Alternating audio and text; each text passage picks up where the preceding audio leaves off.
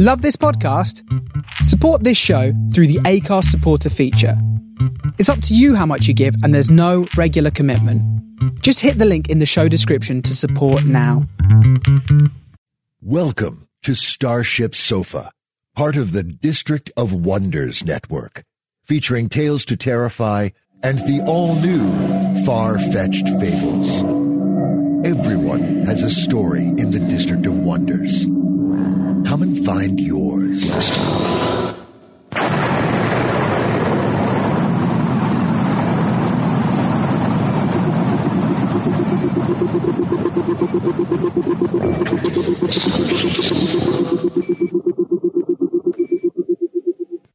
This is the Starship Sofa. Everybody, welcome, hello, and welcome to show 408. I am your host, Tony C. Smith. Hello, everyone. I hope everyone is fine and dandy. What a show we have lined up for you today. 2 stories, 2 interviews, and a fact article. Yes. I'll tell you what's coming in today's show.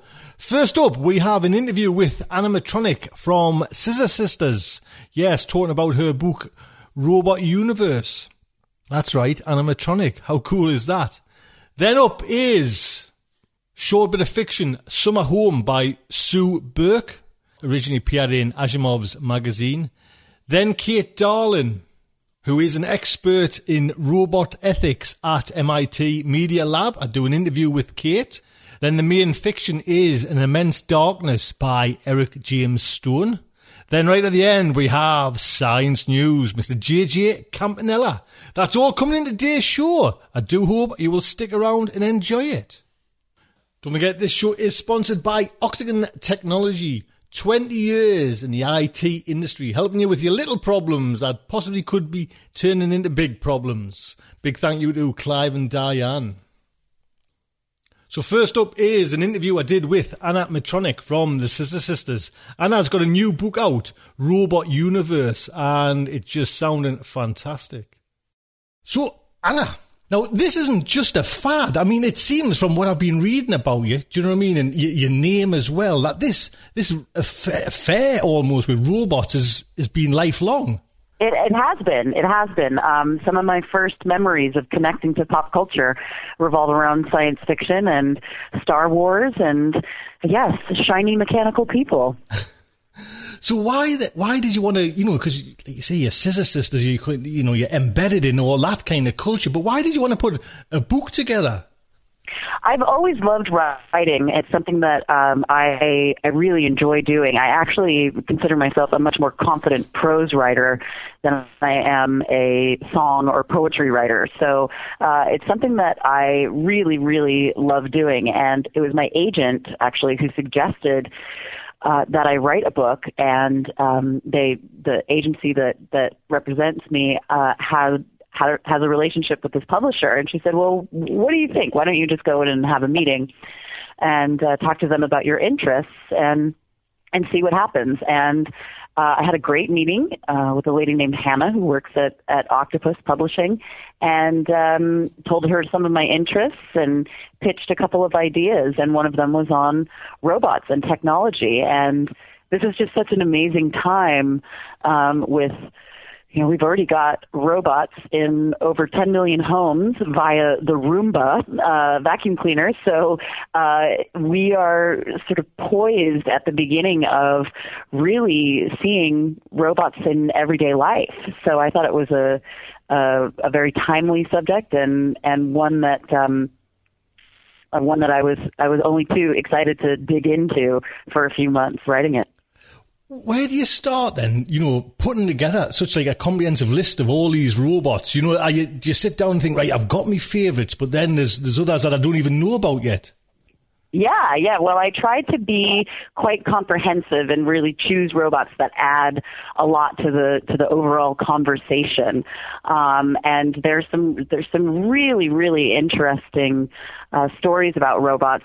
Most of those stories are written by white men, and so I thought it was very important to bring in other voices. And obviously in the world that we live in, we're getting more and more varied and interesting voices into the conversation. So I really wanted to be as comprehensive as possible. Was there any of these robots that, you weren't aware of when you kind of put it together? Like you're coming across them now for the very first time? Definitely. Actually, Baymax from Big Hero 6 was one that I hadn't heard of before, and a friend suggested I watch that movie, and I just thought it was I thought it was so fantastic. Another one that I ended up loving so much, and I really think it's my favorite robot film of all time, is a Spanish film called Eva from 2011. It is just such a beautiful movie, and it's everything that AI should have been. It has all the heart that was missing from AI, and it's all about the emotional programming of robots, which I thought was an incredibly interesting way to talk about AI. And such a good movie. Highly recommend that one. Well, you've nearly answered my question there, because I was going to say, like, out of the $100 question there, which is your favorite robot? Well, I'm going to cheat a little bit and choose somebody who's not actually a robot. She's a cyborg, and that's Jamie Summers, the bionic woman. God, you forget, don't you? Do you know what I mean? They've been embedded into a culture, robots, for so long. You know what I mean? Kind of fantasy or even real. I forgot all about that. Yeah, and I was making the list, and it was I had to make a list of 100, and things would pop up. I remember, sitting bolt upright in bed one night after remembering Inspector Gadget. I was like, oh, I gotta put Inspector Gadget in there. Jeez. So I gotta do that, So and there was a lot of, watching films and kind of, swapping out one for another and really trying to, like I said earlier, be as comprehensive as possible. So it's like, okay, well, I've already got a ton of murderous robots that hate our guts, so maybe I have to take one out and put another in this section and da-da-da. So, there was a little bit of juggling, but I think I came up with a pretty good list. I see you've got Crichton in there from Red Dwarf, so you've hit my buttons there with that one. That is fantastic. I love Red Dwarf. And I think I might actually be related to Cat, because I'm a very cat-like human being as well. You were just saying there when you were kind of juggling with them then. So did you have to kind of just think, right, I've got too many murderous ones. Did you miss any out, or that you didn't really want to miss out? I'm quite partial to it's a very, very strange movie, and I definitely wanted to write about it, but there is the film Demon Seed with Julie Christie, who is. Do you remember that one? And yes. she's held hostage by a robot house that becomes sentient, and then he impregnates her, and there's a weird sort of robot human hybrid baby that's born at the end, which is just really amazing. I really wanted to write about that. Of course, we could probably do an entire book just on the robots in Isaac Asimov's stories. Cutie is one that I definitely wanted to write about, but I shelved Cutie in favor of some other robots that I thought were similar to him. Yeah, I mean, you touched on Asimov there with, like, robots, in this kind of almost like the humanoid robots. Where do you think, in our kind of real world thing, where do you think this is going? Do you think we're going to go down this kind of humanoid looking robot way? Or are we going to go more into, say, the Siri, Internet of Everything, where everything is connected, and there's a voice in your house almost? Yeah, I mean, I think those sorts of technologies are already very much here. I mean, we're going to have, people are already talking to their phones and having conversations with Siri. There is an app you can get that's a conversation app with AI. It's not. I bought it. It's not really. It's not really great yet. So that technology is still not quite perfect. And then of course there are the really, really incredibly lifelike looking robots from Hanson Robotics. They are the people who did, I don't know if you've ever seen the Philip K. Dick robot. Yes. Yeah, made to look just like Philip K. Dick, and you can actually have a conversation with him. Sometimes he will mishear you and say some very, very strange sort of non sequiturs. But yeah, they're definitely coming, and there are places where you can already interact with robots. There's a place in Madrid, or just outside Madrid, where these small R2-D2, they sort of look like they're like a cross between R2-D2 and the light cycles from Tron. They're these small red round robots called Sega that will, if you type in your where you're going into a little kiosk, it'll come to you and it will show you where you're going, and it will play a little bit of music as it shows you along, and then it'll wish you a nice day and return to its docking station. Fabulous. Where do you think then, Anna, in our kind of society now, do we need ethical guidelines? Because I was talking, it'll be on this show as well. I was talking to Kate Darling, who's a researcher at MIT, and she's doing experiments where, you get these cute little animals and the kind of robots and interact with you. And then she was asking, after an hour's interaction with these robots, you had a few people in this kind of workshop. She was asking them to kill them, like to tear them to bits and stab them and kill them. And she says our findings were fascinating where they couldn't do it. Although it was just this cute little thing, but it was still wires and fur. They couldn't actually kill them. Do you know what I mean? And she got right into the kind of the violence of robots and how we kind of, take violence out on robots. Do you think we might need, because she was, sure you needed kind of ethical guidelines now. Do you think anything about that? I do, and I'm particularly interested in military applications for robots. It's definitely something that we have to be very conscious and aware of, very diligent. We must make sure that the power of the many does not transfer to the power of the few.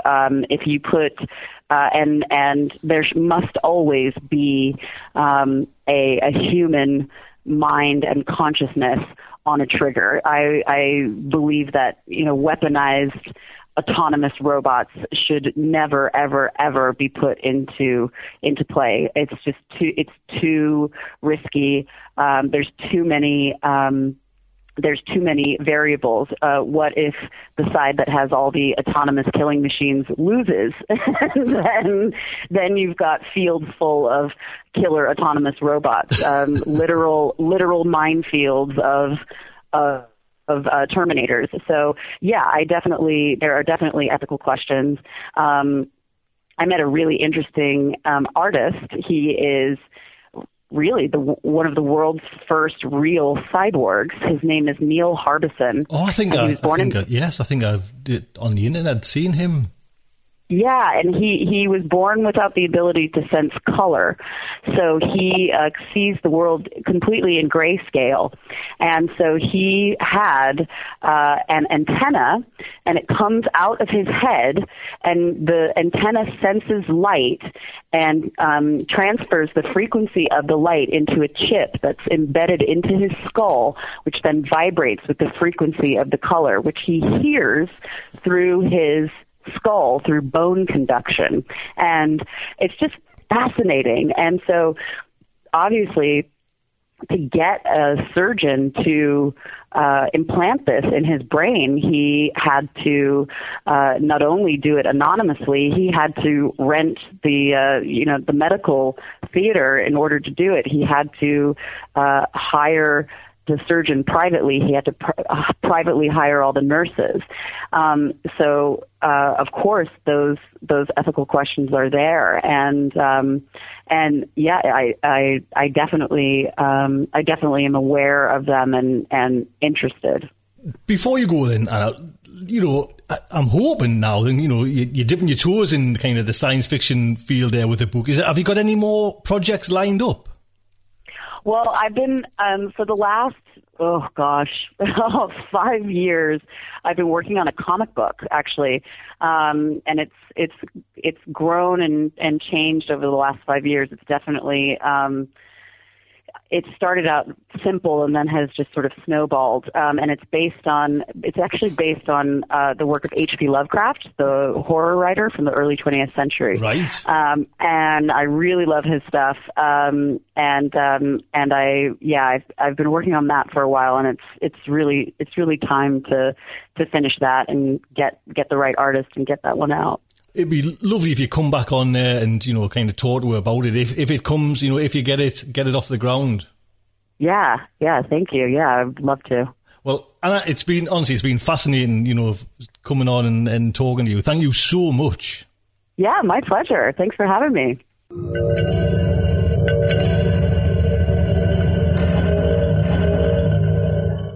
There you go. How about that? Big thank you to Anna Matronic for coming on and talking about her book. I'll put a link on the site if you want to pop over, StarShipSofa.com, and you'll be able to go over there and get your pre-order of that book by Anna, Robot Universe. Like I say, big thank you. Next up is a little bit of short fiction. Summer Home by Sue Burke. Sue Burke was born in Wisconsin and lived briefly in Texas before moving to Madrid, Spain in 1999. Her fiction and poetry have appeared in a number of magazines and anthologies, and she's worked for decades as a journalist and editor. She attended Clarion East, and she's a member of the Science Fiction and Fantasy Writers of America. Again, you pop over the site and you can get a link to Sue's work. Stories narrated by J.S.R. Quinn, who is an actor, writer, musician, and pessimistic optimist. He lives in Portland, Oregon, and spends a large portion of his time producing The Overcast, a speculative fiction podcast featuring breathtaking stories from the Pacific Northwest and beyond. And I'll put a link on to that because it's a whole big URL. So a big thank you to J.S.R. Quinn. So, the Starship Sofa is very proud to present Summer Home by Sue Burke. Read by J.S. Arquin. Things to do. 1. Get a new summer home. No, a winter home. Somewhere south, like Arizona. I never want to see ice again. 2. Decide what to take from the old summer home, now that the radiation has subsided. One person can go back per household for 30 minutes. My wife wants only an heirloom photo album. I want the oil painting by our son hanging in the bedroom, one of his first professional works, a hyper-realist portrayal of the house. Just to say I took something. Nothing seems important, really. We get to take 20 pounds of stuff. I'll have time and weight to spare, I tell my wife. Maybe I can help a neighbor. I still feel so bad about Heather, she says.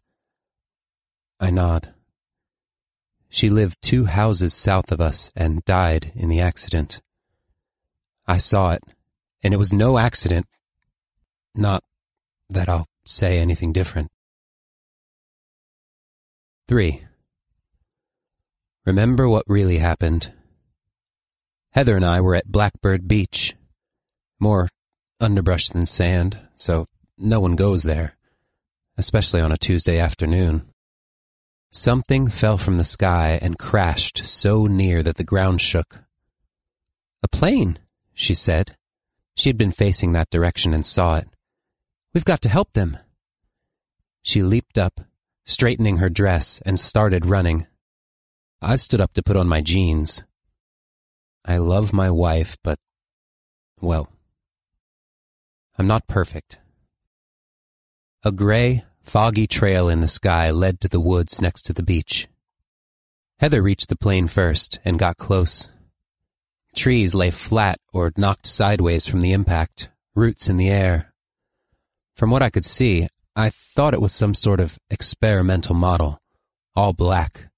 Not just sooty as if it had burned, but blacker, like a stealth aircraft, like it was sucking in light. It had wings, I think, but I'm not sure how many. Overall, maybe the size of a modest private jet. That's all I remember. I really didn't get long to look. Just a few seconds. It was buzzing softly. Then something went bang like a rifle. I hit the dirt. Military training, it sticks with you even into retirement. "Get down!" I shouted to Heather, but she stood there staring, reaching a hand toward it.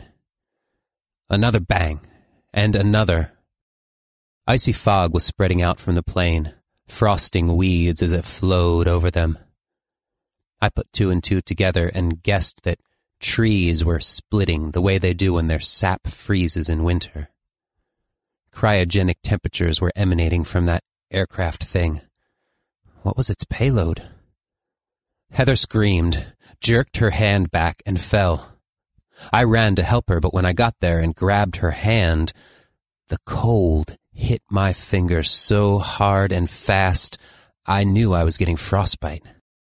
I yanked my hand to free it, and her hand broke off at the wrist, hit the ground, and shattered.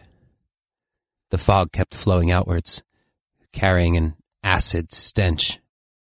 She stared up at me, but by then, her eyes might have been frozen open. I turned and ran, flat out, the half-mile to my house. On the way, a squadron of military helicopters flew overhead toward the crash. I didn't know if I should feel relieved or even more terrified. They'd arrived much too fast. My wife stood on the porch. "What crashed? Did you see it?" I lied. "No, I don't know. The Army wants us to leave, so let's go. Fast." She got her purse and we jumped in the car and left. By then a Humvee was coming down our street, and a soldier with a bullhorn was ordering us to evacuate. We stopped to snatch the blind old lady at the end of the block and kept going. Later that afternoon, the nuclear bomb exploded. Just a little one. The official story called it a training accident with a tactical warhead, which unleashed nattering public fury about inexcusable carelessness and incompetence. Conspiracy theorists say there were similar accidents in several parts of the world at about the same time, so something sinister happened. But they're nuts. It was simple, gross military incompetence. That's my official story. 4. Make an appointment for another required medical checkup for possible radiation illness. That's what they tell us. Report every 3 months until further notice, and call a special hotline immediately if we notice any change in our health. At the first checkup, 2 days after the accident, I told the doctor exactly what had happened to me. Duty again. They need to know whatever there is to know. I have my own secret hotline now, and my hand has been examined 20 different ways. Also in secret, I reported for interrogation. A team grilled me for hours, asking not just about what I saw, but everything I knew about the area, myself, and Heather. I found myself saying a lot of sweet things about her, and missing her more than I'd realized. They told me nothing about what really happened. Not that I'd expected them to. When they were done, a captain, a middle-aged woman whose name I deliberately forgot, asked me to keep the whole thing classified. Well, you can see I have my own reasons for that. I'm not especially proud of myself. She nodded. I understand, and I'm sorry for your loss. I appreciate that. 5. Get something to remember Heather by. Something that won't make my wife suspicious or get me arrested for looting. Maybe one of those pretty little rocks she used in the garden she loved so much. I can set it in the sun and then hold it, warm and smooth and solid, the way she had been before. 6. Find a way to sleep at night.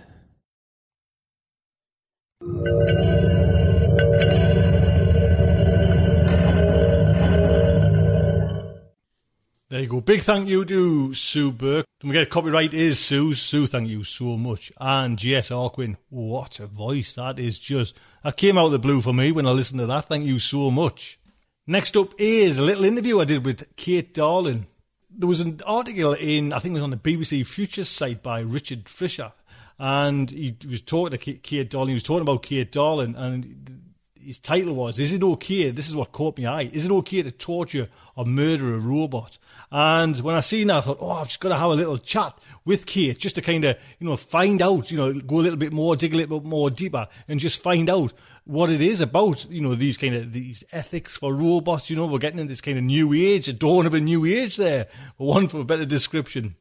Kate, why do we have such strong emotional bonds, do you think, with robots and machines? Because it seems a bit of a bizarre, when I say these words myself there, it seems a bit of a bizarre, sentence to say. It is bizarre. We know that machines are just machines, and yet we've always had kind of this tendency to anthropomorphize other entities, whether it's objects, stuffed animals, or actual animals, making them more human-like, projecting lifelike qualities onto anything, really. So we have that, but then also it seems that we're biologically hardwired to respond to things that move around kind of autonomously in our physical space. And so that's something that robots do that I think that we respond to biologically, and that makes us project onto them. I seen it, I came across your name by, I think it was Richard Fisher writing on the BBC Futures site, and it was just fascinating, and more so for me was your workshops. Tell us about your workshops. Yeah, so I guess it started when I did a workshop with my friend Hannes Gosselt at a conference called LIFT in Geneva, where we gave groups of participants these really adorable robot dinosaur toys called Plios. And the Plios are really cute, and they respond when you touch them, and they kind of cry when you hold them up by the tail and strike them. So we had the participants play with them and name them and do things with them. And then we had them torture and kill them. Yeah, that just sounds fab when you say it, you know what I mean? It's quite bizarre. And what was your findings? Well, it was actually a little bit more dramatic than we even expected. It was very difficult to get the participants to even hit the Plios, and then we had to really kind of force them to go even further. And it was just interesting. I mean, we came out of that really feeling that people respond to these cues that they're getting from these lifelike things, even if they know that they're just robots. It's a question I want to ask you, though, is it now, do you think, at this time in our kind of lives and, the technology, is it important to start talking about robot ethics? I think it is. So robot ethics is something that I view as less about the robots and more about ourselves and our society. And what we're seeing now is that robots are moving from where they've been kind of present behind the scenes in manufacturing and all these places, moving into all these areas where they interact with humans. And so we're already seeing robots enter into the military and hospitals and situations like elderly care and child education. So these are already a lot of contexts that bring up some ethical issues. And I think that we need to start seriously thinking about some questions that robotic technology raises in these contexts, like, responsibility for harm, or, how robotic care is going to impact human autonomy and dignity. Then there's all these questions of privacy and data security with household robots. There's questions of emotional manipulation. And then, my favorite is the questions of empathy and violent behavior towards robots that are very lifelike. Is it now then, Kate? Is there a time where it's quite acceptable to kill or murder a robot? You know, I'm saying them kind of in almost brutal terms, but do we have a right now to kind of kill a robot? We do. I think killing and murdering are very loaded terms. I mean, it shows that we're anthropomorphizing the robot when we talk about it that way. So I've somewhat provocatively put forth that we might want to consider protecting lifelike robots from certain types of harm and abuse. And that's not because the robots themselves deserve rights. And it also doesn't encompass turning the robot off or, whatever you see as the equivalent of murder, because we don't even protect living animals from death. But what I'm talking about is kind of the unnecessary abuse that elicits a lifelike response of suffering. So the same way that we don't allow people to swing cats around by their tails or burn them alive for fun, we might want to also not allow people to do that with robots, because we already have robot toys that will whimper and cry when you strike them, like these Pleos that I mentioned. And so one question is, if your kid gets used to hitting that toy, wouldn't you worry that he or she might do that to the dog? And so if research shows that it desensitizes people to mistreat these robots and makes them less hesitant to mistreat animals, then that might be a reason to actually restrict people's behavior. I read a story about an army commander. I don't know if you've heard this one, where it was like a bomb disposal robot, and it kind of had to stand on the bombs to like detonate them. And it was going through this kind of patch and field, and it blew, half of it got destroyed, and it started kind of doing this almost like limp drag to the next one, And I think that the commander in charge pulled the job because it looked like it was, suffering, this robot, And it's just quite a bizarre, a mechanical thing, and have that even on, the army or some kind of, forces where you would have thought immune to that kind of thing. It's true. We do respond very strongly. There are even more stories from the military. Julie Carpenter has a book about this coming out, where soldiers will become emotionally attached to the bomb disposal robots that they work with. And these are robots that aren't even... So the one that you mentioned was really interesting because it was shaped like a stick, and like a stick-legged insect, one of those insects with like 6 legs, and so it already had sort of these like qualities that made it look like it had legs, but there are even less anthropomorphically designed robots that just like roll around on wheels, but the soldiers will still become very attached to them because they're working with them, and they'll have funerals for them, and there's some amazing stories. And that's super interesting because those robots aren't even designed to elicit that type of response. And then if you then add a design that specifically tries to target people's emotional buttons, you can get even further. Is there any kind of range of age that is more susceptible? I'm just thinking about, is children more, or the, elderly, are they more susceptible to this kind of emotion with robots? That's a really interesting question. So some of the roboticists that I work with at MIT have children, and, these kids growing up with a roboticist mother, they understand perfectly that the robots are only programmed and that they're not alive, but they suspend their disbelief. They treat them like social actors anyway. And on the other hand, so do adults. So I'd say that children are more susceptible, but they're also not stupid. And it's definitely not just kids who are susceptible to treating robots kind of like they're alive subconsciously.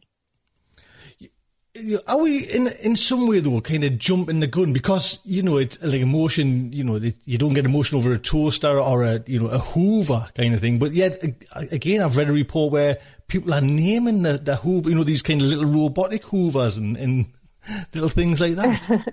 It's true, yeah. People become very fond of them in a way that they don't become fond of household appliances generally. And we did this experiment with little bug-like toys called hex bugs, and they're not very cute or anything. They just kind of move around like beetles or cockroaches, but we found that people with high empathy responded really strongly and were very hesitant to smash the robots, even though they perfectly know that these things aren't alive. So it happens with very simple technology, and then it just gets stronger the more that you really target people's responses. We touched on this before, but it can, in some ways take a bit of a sinister turn. Do you know what I mean? And you were mentioning, like, say, a parent hitting a robot and this, and then, you could even go even further into the kind of dark recesses where you've got, like, paedophiles torturing children like robots. Is that where does society kind of even start with that kind of attitudes? Yeah, exactly. I mean, so like with animals, it's pretty clear that we don't allow that type of behavior, whether it's in the privacy of your own home or not. But, the whole sex and violence with robots is a really interesting question. I think it becomes a little bit more despicable if, a parent is killing or torturing a robot in front of a child. But you could argue that people in the privacy of their own homes should be able to, beat up a robot that's responding in a lifelike way. And it's an interesting question because we actually don't know if that's harmful to people or not. I'm guessing that it might be harmful given how we subconsciously treat robots as alive, so it might desensitize people, but it could also prove to be an outlet for undesirable behavior. And I would prefer that we have some sort of evidence of harm, or that we look into this more before we, make a decision as society as to what's right or wrong. Although that's not usually the way that laws get passed. From your point of view, Kate, then, what are you doing? Is this your kind of day job, looking into kind of people, how people react with robots? Yeah, I think so. I'm very interested in research on robots and empathy, and I've been looking at violent behavior in particular because it's my main research interest, but also I think it's a very important question, and we already have the technology that requires asking this question. Is there anything else, like, say, you're studying violent behaviour. Is there anything else that, came up that you didn't expect?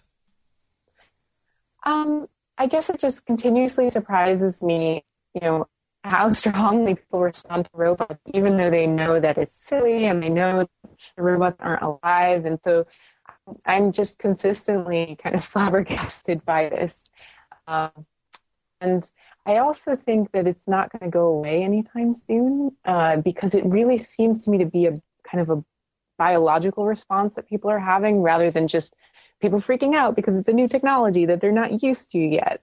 So I have a feeling that it's going to continue to be surprising, and that more and more people are going to become aware of this effect. I mean, I think you're spot on right there. It's never going to go away because, technology is always advancing. So these things each year are just going to get better and better, and maybe more lifelike, but certainly more emotional, So True. we've got to kind of, I think that you're right, start thinking now about these things. Just a last question, Kate, from your personal point of view, where do you think is it going to go down there where we need these guidelines set in now, or do you think we've still got a little bit to go where we can kind of work things out? Well, I think, the law is always way far behind where technology is. Unfortunately, I view that as a problem. I do think we have some time to discuss these issues before these robots become ubiquitous, but I would prefer that we start talking about them sooner rather than later. Because again, it takes a while for the law to catch up to technology, and we already have this technology and it's already happening. It's just a matter of convincing people that it's an important question. Kate, I mean, it's just raising up some amazing, questions and debates there. And like I say, what a job to kind of delve into it and kind of study it as well, because it's like you say, you're on the kind of precipice, you know what I mean? It's all going to start getting more and more and more, and what a wonderful job. I think so. I think it's fascinating. Well, Kate, it's been lovely to talk to you, honestly. Thank you so much for taking the time.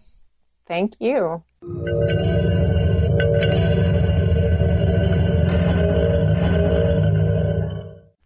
There you go. Big thank you, Kate. It was lovely chatting. I could have chatted more all the time there.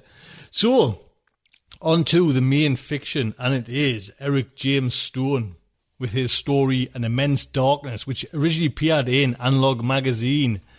Eric, we've actually played a story by Eric, I'd say about a year ago there now. Eric is a Nebula Award winner, Hugo Award nominee, and Writers of the Future contest winner.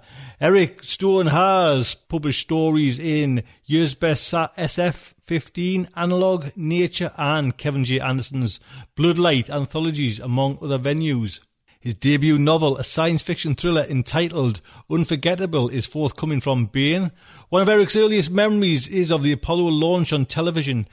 Thanks to his father's old science fiction collection. Go on, Eric grew up reading Asimov and Heinlein. Eric attended Orson Scott Card's literary boot camp and the Odyssey Writing Workshop. He lives in Utah. And again, Eric's website is ericjamesstone.com if you want to pop over there. This story is narrated by Rob Matheny. Rob Matheny is a producer, narrator, voice actor, blogger, writer and podcaster for the land of food carts, microbrews and voodoo donuts, Portland, Oregon. As a co-host of the Grim Tidings podcast, Rob delivers a weekly dose of grimdark to the masses. His podcasting propagation doesn't stop there. Nay, he says. He's also the assistant producer for the Adventures in SF Sci-Fi Publishing podcast. Rob is also a husband and a father of 4. Gee, me, I don't know if you've been through that lot there, Rob. My, two dribblers up the wall. Rabid book nerd, metalhead, geek culture enthusiast, skilled Wheel of Fortune player, and a social media fiend. So the Starship Sofa is very proud to present An Immense Darkness by Eric James Stone. Narrated by Rob Matheny. Like most nights over the past few weeks, Antonio stays in the lab for hours after his coworkers have gone home to the people they go home to. The person he used to go home to isn't there anymore. She isn't anywhere. There wasn't even a body to bury, but an echo of Shanisha lingers here at the lab. So he stays. Tonight's a good night. Whatever project the astronomy department was working on for the last 5 days seems to be over, so there's enough number-crunching capacity in Texas State University's supercomputer to run the brain simulator in almost real time. Antonio starts the base program, then loads Shanisha's file. He hesitates too long about whether to turn the speech option off. Hello? Who's there? At less than real-time speed, the voice coming from the speaker doesn't sound right. The speech algorithms adjust the pitch, but they can't stop her from sounding slow, like she's struggling to think of the right words, like her mind's not all there. Which it isn't. The real Shanisha was brilliant. Hey babe, it's me, says Antonio. Running a calibration test, so just relax. Is the other me there? She asks. No, she's out of town. The Miami trip? Yes. He doesn't want to think about Miami. So don't worry, she can't catch you flirting with me. She giggles. Tonio, you are such a bad man. They talk for almost an hour before her mental matrix loses stability and he's forced to end the simulation. Shanisha's file is several months old, recorded before she wrote the code that integrated self-correcting feedback algorithms into the matrix during the brain scan. They never got around to recording her again, always too busy perfecting the process to waste time making another imperfect copy. He reloads her file and starts again. She doesn't know she's dead. And for a while he can forget. Almost. Antonio wakes as someone enters the lab. His cheek is hot and sticky from the vinyl of the couch where he slept. Jody Lee just shakes her head at him as he sits up and straightens his cramped legs. He can't remember if this makes 2 nights in a row he hasn't gone home. And he sniffs at his armpits. Bad. If today is Wednesday, he has a neurocybernetics class to teach. He checks his cell phone. It is Wednesday, and he has 7 unanswered calls and 3 new voicemail messages. They can wait. I'm going home, he says to Jody. Good, she answers, without looking up from her workstation. Before he gets to the door, a pale blonde woman in a navy blue suit opens it. Her eyes flicker down, then up to meet his. Dr. Antonio Reyes, she says, a dash of New York City in her accent. That's me, he says. Wendy Bricker. She holds out a hand for him to shake. I'm with the U.S. Attorney's Office in New York. He shakes her hand by rote and looks at her blankly, unsure why a lawyer has come to his work. The patent case was settled out of court last year, and he hasn't had so much as a speeding ticket since he was 17. I tried calling, she says. Office, home, cell. I've been busy, he says. Could we speak in private? Your office, maybe? Her heels clack on the tile floor behind him as he leads the way. Could she be here about Shanisha's death? He had no more information about that than anyone who watched the news. He points to the spare chair in his office, and she dusts it off before sitting, crossing her legs. How can I help you, miss? Her name has slipped from his mind. He sits at his desk, then turns 90 degrees to face her. Burke, she says. I understand you have developed a method for scanning people's minds. Not just me, he says. My whole team, which now has an unfillable hole in it. She gives him a brisk nod. Your team. We need to use your technology to read someone's mind. No, he says. This is a matter of national security, Dr. Reyes. She leans forward, her blue eyes earnest. Millions of lives could be at stake. Doesn't matter, he says. This isn't a device for reading anyone's mind. It makes a digital copy of the brain. That digital copy can be run in the simulation. It's a way of studying how the brain functions, not telepathy. But once you've made a copy of the brain, couldn't I just search for certain information held inside of it? There are 100 billion neurons in the brain, some of which have thousands of connections. Our understanding of how all that works to create memory and personality is still rudimentary. You're old enough to remember when music came on CDs, right? She nods. Imagine looking at a CD in order to figure out what notes the violin in an orchestra is playing. Impossible, but put it in a CD player, and you get the symphony. Our brain scan is not like a CD of your brain. You can't just pick the data out of it. You have to put it in a brain simulator. Realizing he's gone into lecture mode, Antonio shuts up. So if you scan someone's brain and put it in a brain simulator, could you extract the information? If the brain can remember it and is willing to communicate the information, yes. But in that case, it's probably easier to just ask the person. He shakes his head. I know that's not what you're looking for, but it's not like we have a mind scanner you can just put on street corners to look for people thinking terrorist thoughts.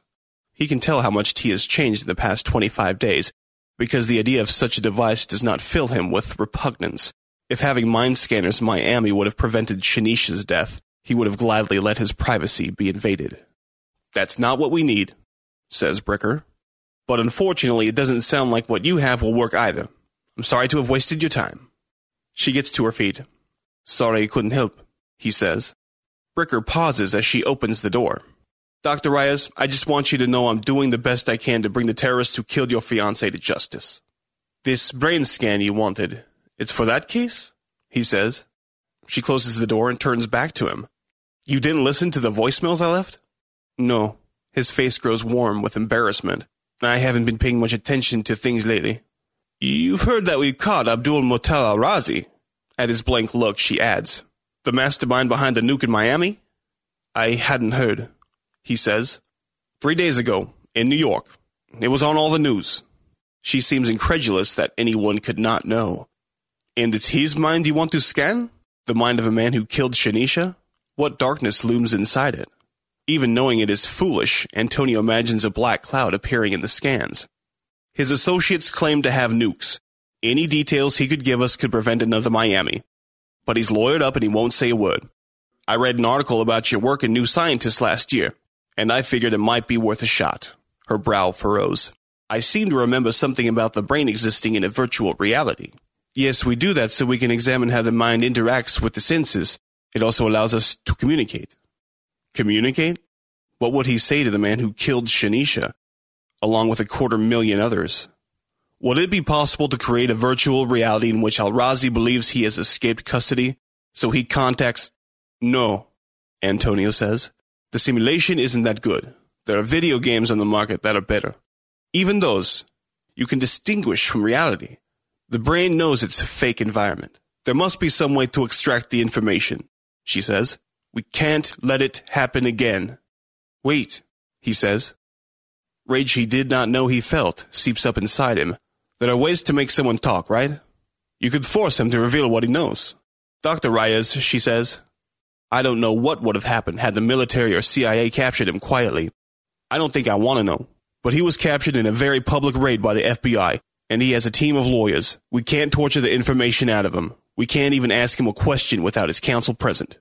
Antonio smiles. He hasn't smiled in weeks, and his smile feels wrong.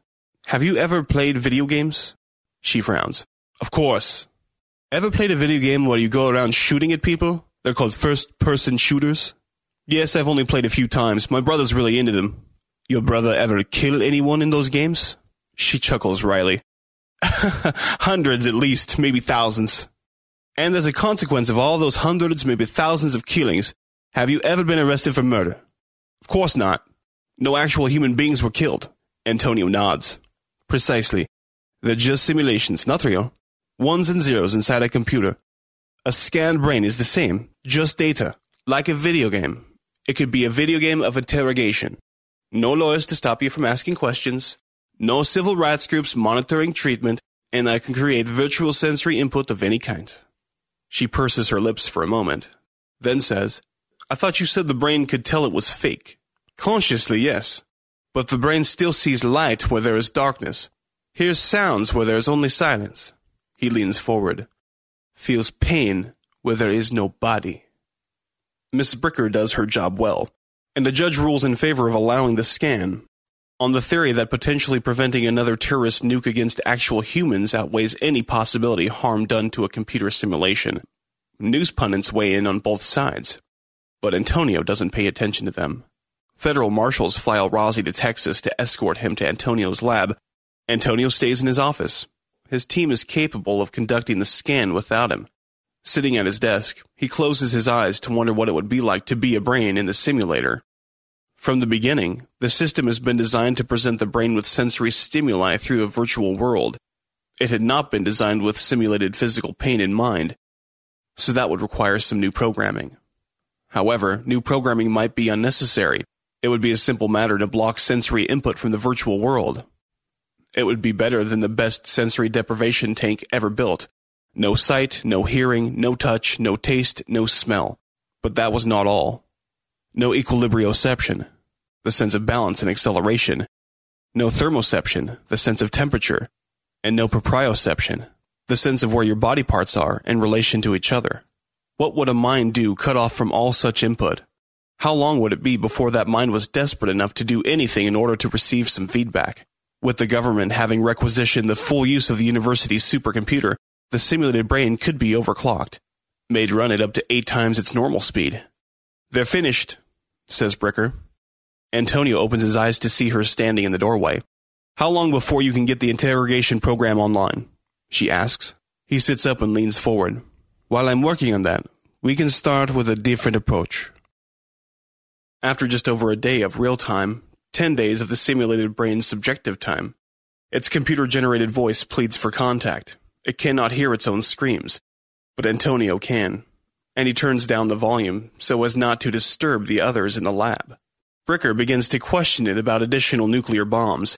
Her voice is the only sensory input allowed through the blocks, and the brain responds, claiming to be willing to do anything she wants. Antonio does not stay for questioning.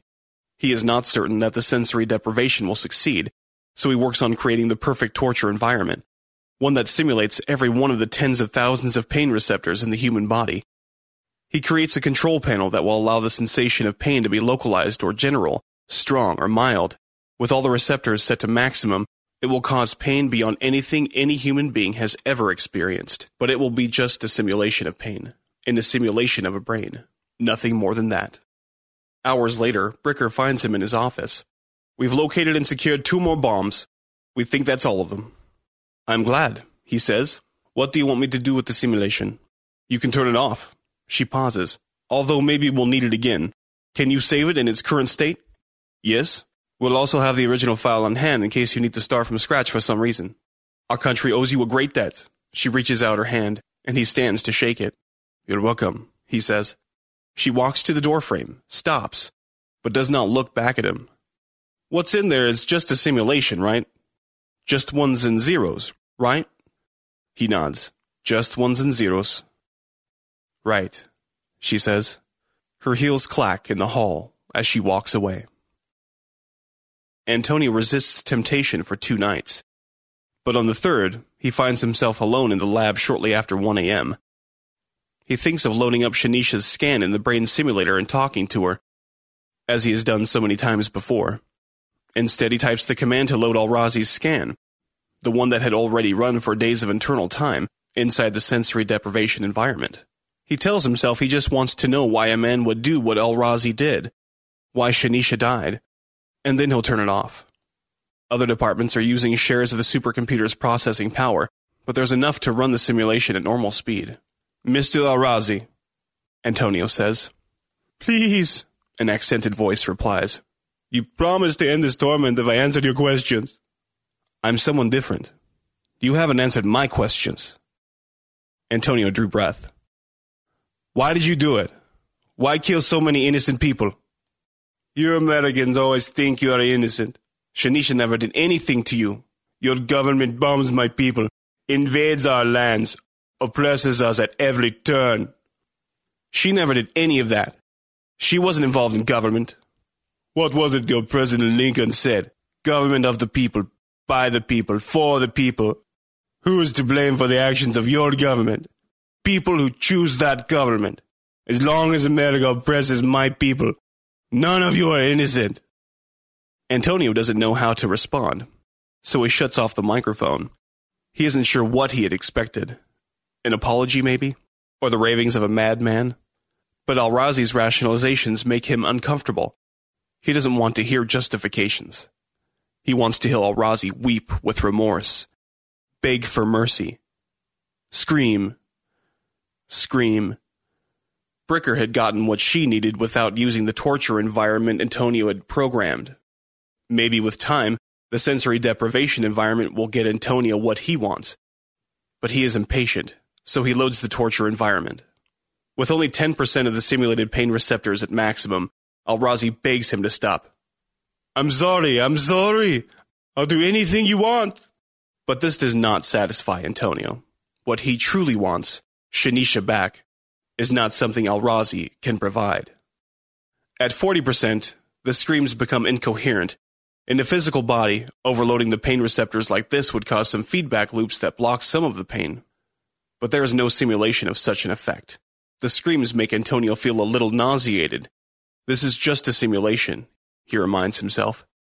He turns off the speakers, but doesn't turn down the pain levels until about 15 minutes later. Over the next 3 weeks, Antonio gets to the point where he can listen to the ragged screams at 100%, followed by the insane gibberings after he dials the pain back to 0. The brain simulation is irreparably damaged by such treatment, so he repeatedly restarts the Al-Razi simulation from its pre-torture status, experimenting with various escalations to see how long he can draw things out before the simulation goes insane, or how quickly he can do it. He wishes there was some way to make the real Al-Razi feel what the simulation feels. As usual, Antonio stays in the lab for hours after his coworkers have gone home. He starts the brain simulator, then loads the brain scan file. Tonio? Antonio's heart pounds. It is not supposed to be Shanisha's voice. He looks at the screen and sees he accidentally loaded her file, not Al-Razi's. Something's wrong, she says. It's completely dark, and I can't even hear my own voice. Can you hear me? He types quickly, trying to remember how to load the default environment. Is anyone there? She says. Antonio flicks on the microphone. I'm here. Oh, good, she says. What's the problem? We installed a way to block sensory data, he says. Don't worry, I'm taking it off now. Why on earth would you do that? It's really freaking me out. It's complicated, he says. He does not want to explain to her. Blocking sensory input is dangerous. There's already too much chance of instability. You fixed the stability problem, he says, right before you left for Miami, and I'm sorry, I didn't mean to load you into the simulator that way. Still, I don't see any reason for it. It saved lives, he says. It was necessary. What? How? He cannot hold back from her anymore, so he tells her about her death. He explains how scanning the brain of a man who killed her prevented 2 more nukes, and he confesses that he loads Al-Razi's brain into the simulator to hear him scream and beg for mercy. Tonio, she says. He can almost feel her caress his cheek. I know you're in pain, but what you're doing is wrong. He's just a simulation, Antonio says without thinking. Just a simulation? She says. Like me? I didn't mean that, he says. But it's true. 1s and 0s. That's all I am. No, he says. You're more than that. If I'm more than that, then you have become a monster.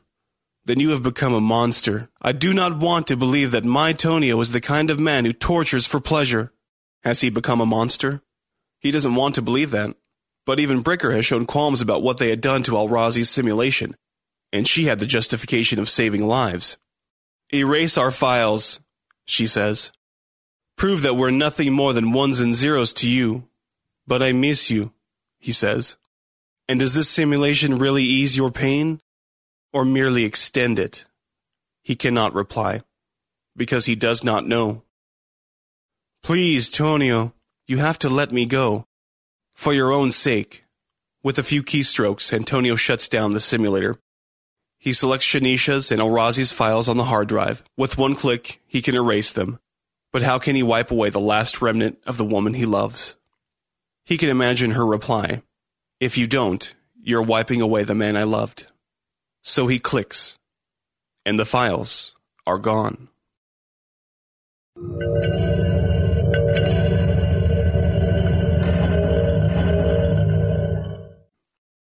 Big thank you to Eric. Eric, thank you so much for that story. What a cracking story, sir. What a cracking one. Don't forget, copyright is Eric's and Rob. Lovely narration. Thank you so much for taking the time when he's as busy as that. Thank you so much. So next up is our very own Mr. JJ Campanella with his science news. And just before we play Jim's little section there, he dropped us an email. He's rushed a bit there, and he says he just couldn't get his audio for some strange reason there, his audio was playing up and everything like that, and just too busy to get it sorted. So I know the feeling, Jim. Tell us about it. Greetings and lipidaceous libations, my frenetically multi-lobated listeners. Welcome to this October 2015 Science News Update. I'm your host for this lackadaisically saturnine science podcast segment, Jim Campanella. Wow, no email from you guys out there in podcast land this month. Have you become bored with moi? Have I just increased your ennui beyond all possible bounds? Do you want to see my minky? Sorry, I lose control sometimes. First story of the night. Why do young children run so funny compared to adults? Now, I always thought it was because they were first learning to run. Until my son and daughter reached 5 or so, I watched them like a hawk when they were running around outside especially. I was quite worried they would upset themselves while running and end up on their faces. They never looked stable. I mean, this actually seldom happened, but until they reached about 6, they looked clumsy as a 4-eyed horny toad on a hot plate. Whatever that is. Anyway, to put it simply, a toddler's stiff-legged waddle is completely different from an adult's fluid run. Dr. Jim Usherwood from the Royal Veterinary College in England decided he wanted to know exactly how a toddler's movements were different from those of an adult. And he published his results of those studies this month in the Journal of Experimental Biology. Usherwood recruited 18 kids, including 2 of his own daughters, ranging in age from about 1 to about 5 years in age, to find out more about their movements. Keeping the kids amused with balloons and bubbles, he used a camera system to track the position of reflective dots placed at specific locations on the children's limbs as they moved at various speeds along a track. At the same time, he measured the forces that they exerted on the floor. Usherwood was careful not to tell the kids what kind of gait to use. He did, however, ask them to either match their parents' speed or to go faster or slower, to not bias their movements. Usherwood found that since kids' legs are shorter than adults, this allows them less time to push up and away from the ground, providing their muscles with less time to contract and generate the power that they need to move, and leaving their feet on the ground for a longer proportion of each stride than adults do. He says, quote, "You can see by watching a 3-year-old running that they barely get off the ground," unquote. They built a model that represented moving people as a single piston that was the length of the individual's leg. And Usherwood calculated the amount of muscle required to produce the power necessary to propel the individuals along at speeds that he had measured. This new model successfully reproduced the youngsters and adults' movements. So what was the conclusion? Kids move the way they do simply because they are smaller than adults. Their short limbs do not have enough time to produce the high power needed to lift them into the air while running. Not because they are training to be good as adults, but simply because of physics. Okay. Here's a story from Wired magazine, which I guess just barely qualifies as science, but it's kind of interesting, so what the heck. Apparently, we have now officially run out of standard internet addresses. If you haven't really realized it, every computer, phone, and wired gadget that you own connects to the internet and has an internet protocol address, an IP address, a kind of numerical name tag for every device online. And the internet is rapidly running out of the most commonly used type of IP address, known as IPv4. Today, the American Registry for Internet Numbers, that's the organization responsible for issuing IP addresses in North America, said that it has run out of freely available IPv4 addresses. Now, that isn't going to affect normal internet users, but it's going to put more pressure on internet service providers, software companies, and big organizations to accelerate their migration from IPv4 to, the successor, IPv6. I guess Wired reported back in 2011 that the internet had run out of IP addresses, or more specifically, that an organization called Internet Assigned Numbers Authority, IANA, had run out of IPv4 addresses. Basically, IANA hands out blocks of IP addresses to regional organizations like the American Registry for Internet Numbers and all its counterparts around the world. So even after IANA ran out, lots of IPv4 addresses were still available since 2011. But apparently now the regional organizations have run out as well, so there are no more. The president for the American Registry for Internet Numbers, John Curran, says that the organization isn't entirely out of IPv4 addresses. He says that some are set aside for specific purposes like exchange sites where connections between different internet providers networks meet, but providers that want new IP addresses will have to settle for the version 6 numbers unless old, unused version 4 addresses are returned to the organization. The organization has a waiting list for companies that want to get their hands on some of these recycled numbers. Technologists have known for years that we would run out of version 4 addresses, which is why the version 6 standard was created in the late 1990s.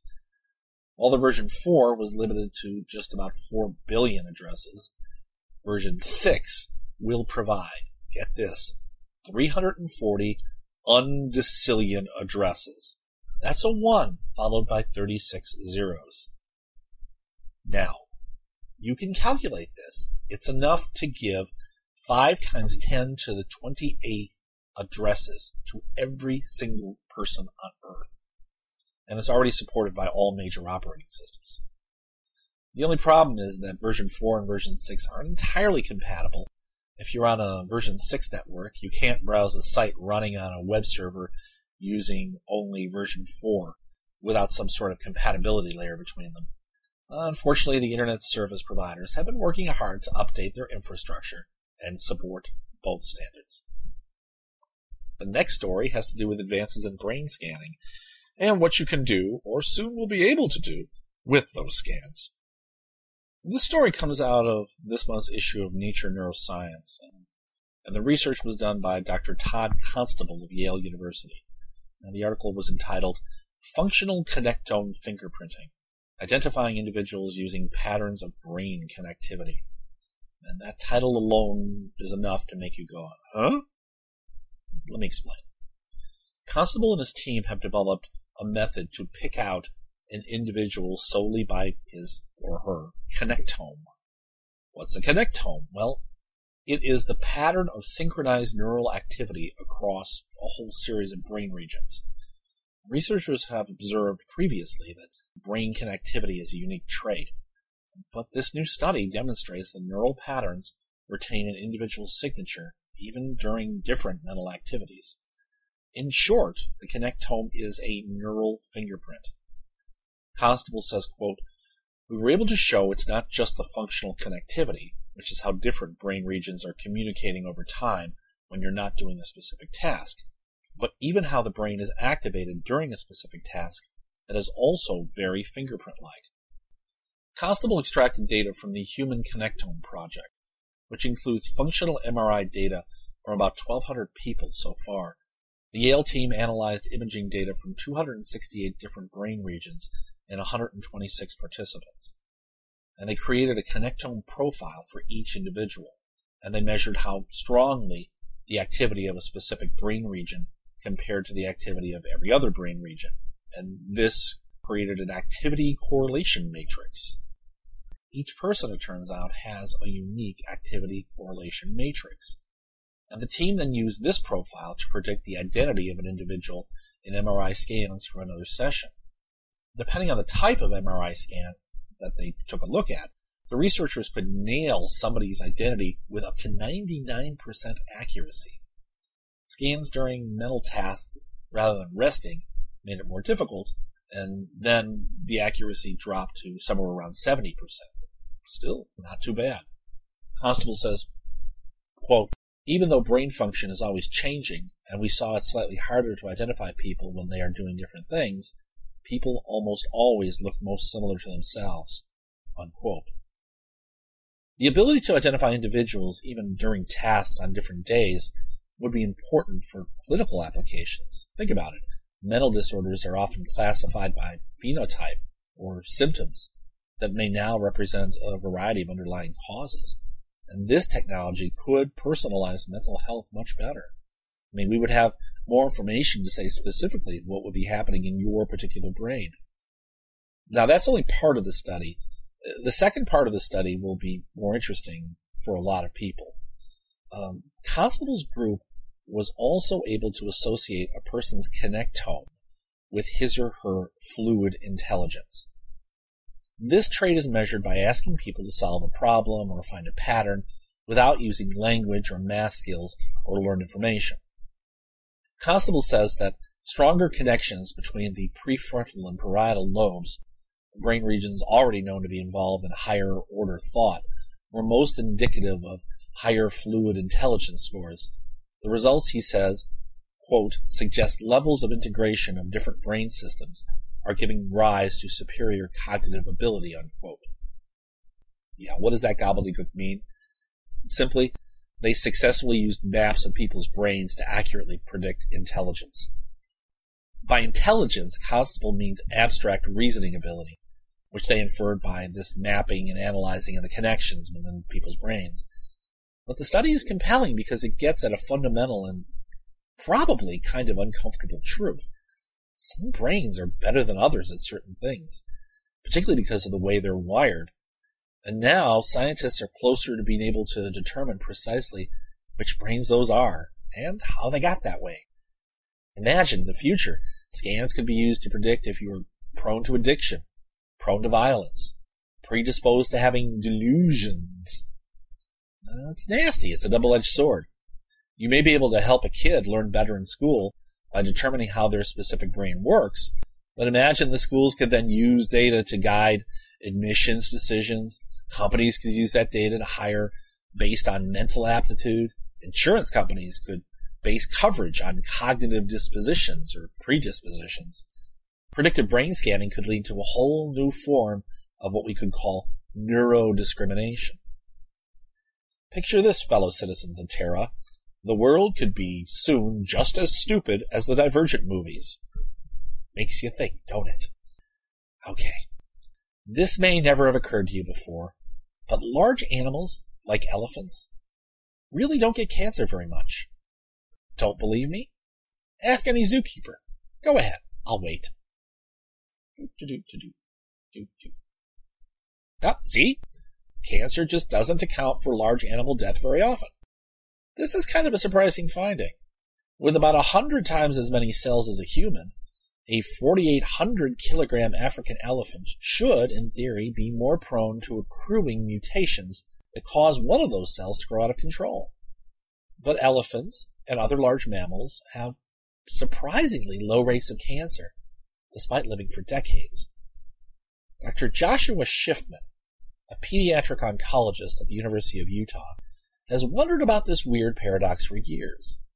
And he has finally examined it, along with his group, in a study published in the journal Nature last month. Schiffman and his colleagues scoured the genome of an African elephant and found 40 copies of the p53 gene. Now, p53 is a major anti-cancer gene. The Asian elephant genome contains between 30 and 40 copies of p53. To put that value of 30 to 40 in perspective, humans have two copies. It's a little like 30 or 40 guards guarding a castle as opposed to 2 guarding a castle. Which is more likely to be invaded? Think about it. Weirdly enough, Schiffman found that elephant cells were no better at repairing DNA damage than human cells. In vitro experiments revealed that if they got damaged, there really wasn't a better likelihood that one would be repaired as opposed to the other. Instead, he has results that suggest that p53 helped the elephants kill off precancerous cells before they become cancerous, not after they become cancerous. Another study published October 6th on the server BioRxiv, or is that BioPrescription 4? I'm not entirely sure how to pronounce that. Anyway, it also found dozens of copies of the p53 gene in the elephant genome, as well as dozens in 2 extinct species of mammoth. Dr. Vincent Lynch of the University of Chicago speculates that p53 duplicated as elephant ancestors began to grow in size, but noted that this is likely not the only mechanism to explain the lineage's cancer resistance.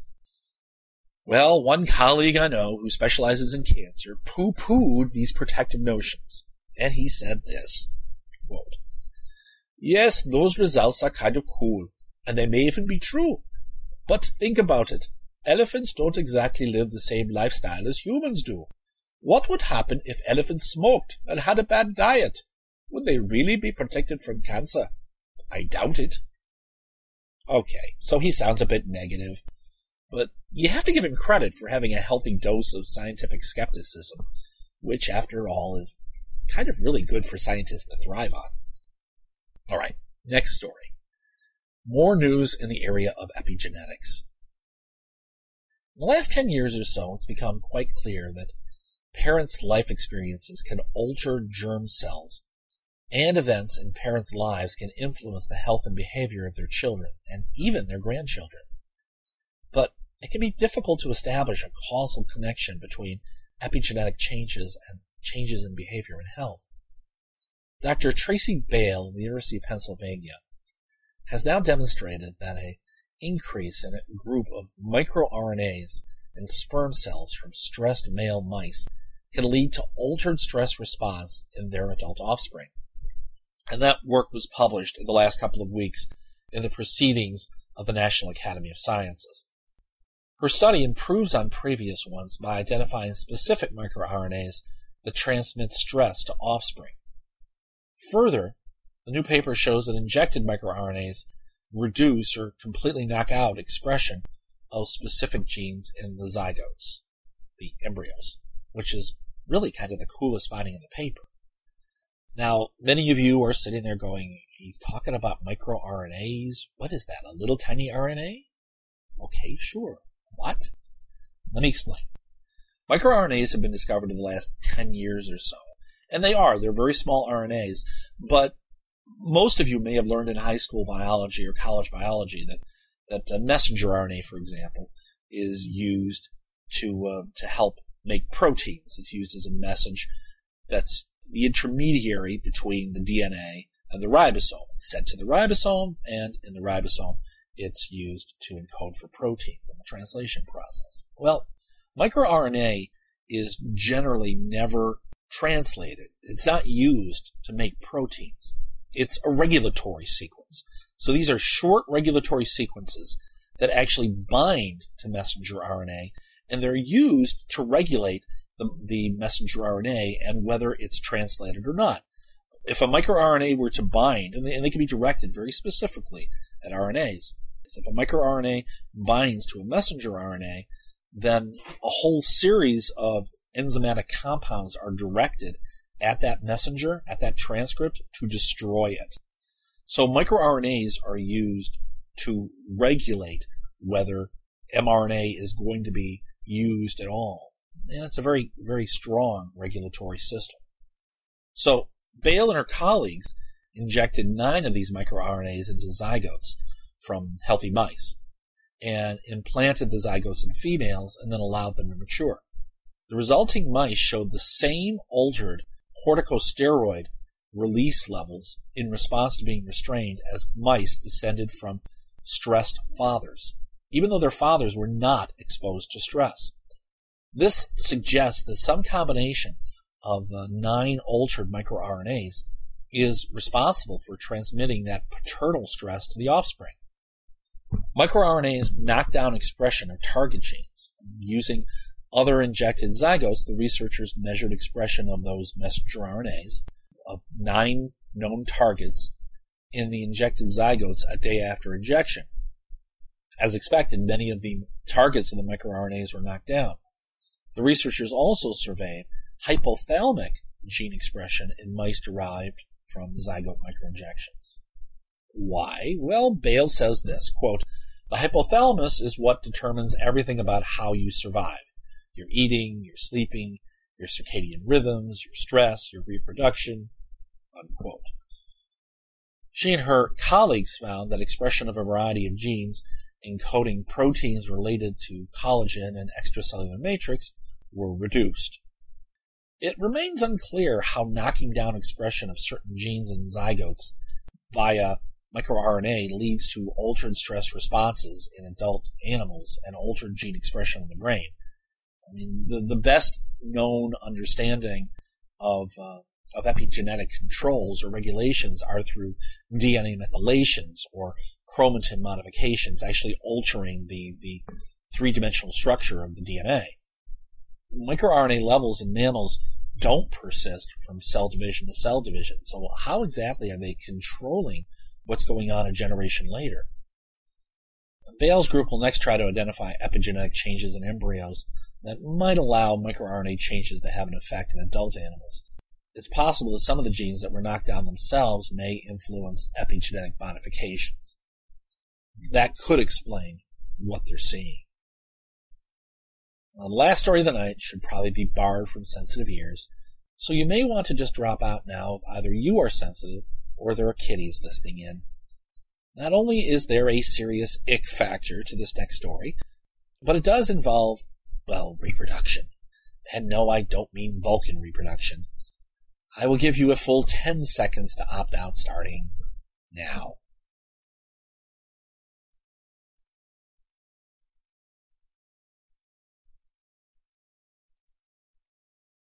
Okay. For those of you who are still with me, remember I warned you.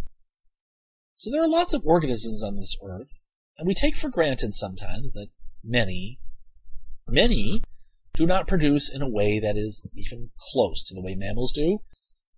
Dr. Stephen Ram and his colleagues in a recent issue of the Proceedings of the Royal Society demonstrated these differences to be an absolute in this very, very strange world that we live in. In short, one organism's trauma may be another's only shot at family life. We all have different ideas of the meaning of trauma.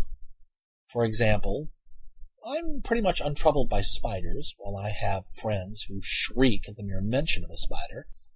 But how about this one? What about a syringe full of sperm shot into your head? I know, ew, but I would say that is pretty traumatic for most people. Macrostomum hystrix is a tiny flatworm with an utterly bizarre sex life. In contrast to mammals with two separate sexes, these worms are simultaneous hermaphrodites, meaning that they are both male and female at the same time. This is not something that is very easily obtained in mammals. It's very hard to develop that way. As a consequence, while it takes two humans to tangle, these worms can go at it alone and self-fertilize. Now, mind you, there are lots of species that fall into this category, so it's not that unusual. And yet the freakiness of macrostomum is the manner in which self-fertilization occurs. What Ram found is that macro worms accomplish this trick by injecting sperm from their needle-like penises into their own heads. And again, I hear the ews out there. And the more sperm they inject, the more offspring they produce. Why the head? Well, anatomical constraints. It's the easiest spot to reach. Unsurprisingly, hypodermic self-fertilization, also known as, quote, traumatic insemination, unquote, is not the best reproductive choice for these worms. In previous studies, the team found that offspring produced by selfing survived less well and were less fecund than offspring produced by outcrossing. So given these costs, why bother? Well, because they have to. I mean, this is not just a weird kind of sex addiction here. It's an absolute necessity to ensure the next generation of freaky little worms will survive. Selfing involves a crucial problem for macro by assuring reproduction when opportunities to outcross are limited. Most plants can get by on this approach, as do a sizable fraction of animals. So, why not? For a start, selfing animals entirely dispense with the risks and hassles of finding a mate. Additionally, their offspring are, 100% their own. However, selfing incurs serious costs, in particular the risk of inbreeding depression in their offspring. Inbreeding depression is the loss of viable offspring in the long term. Because of this cost, worms are quite reluctant to self-fertilize, waiting more than 50% longer than when they are given the chance to outcross. But a worm's life is short. When Ram separated them from their potential mating partners, they went straight for their own heads. Cue the ewes. Although peculiar and even a little amusing, the behavior of these worms does make perfect sense from a reproductive standpoint. Some reproduction is clearly better than the trauma of none. But what remains unclear is the cost to the worms themselves. You can imagine that traumatic self-insemination may do a worm about as much good as, a hole in the head. I guess one of the questions that arises from this is, do they live shorter lives than the outcrossed worms? I mean, do these holes in the heads actually become a problem? And can they continue feeding as efficiently? The answer to these questions remain unsolved. So there is still much to learn about these interesting little creatures. That's all for me for now. As always, take care. Keep watching those toddlers as they run. Put off those intelligence brain scans as long as you possibly can. Don't even consider traumatic self-insemination. I hope I've inspired some of you. Till next time, this is Jim Campanella.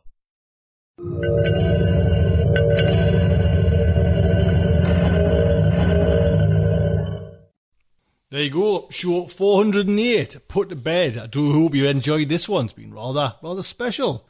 Yes, big thank you to everybody, to Anna Matronic, to Kate Darling, to Mr. JJ Campanella, Eric Stone and Sue Burke. Thank you so much. And the voice talents of Rob and Jess Arquin.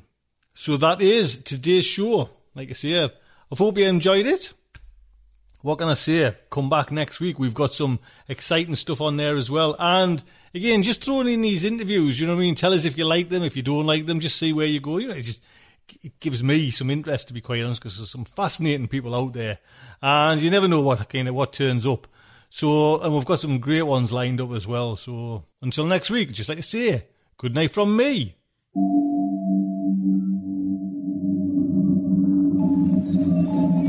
Will our heroes survive this terrible ordeal? Can they win through with their integrity unscathed? Can they escape without completely compromising their honor and artistic judgment? Tune in next week for the next exciting installment of StarShipSofa. Evacuation procedure initiated.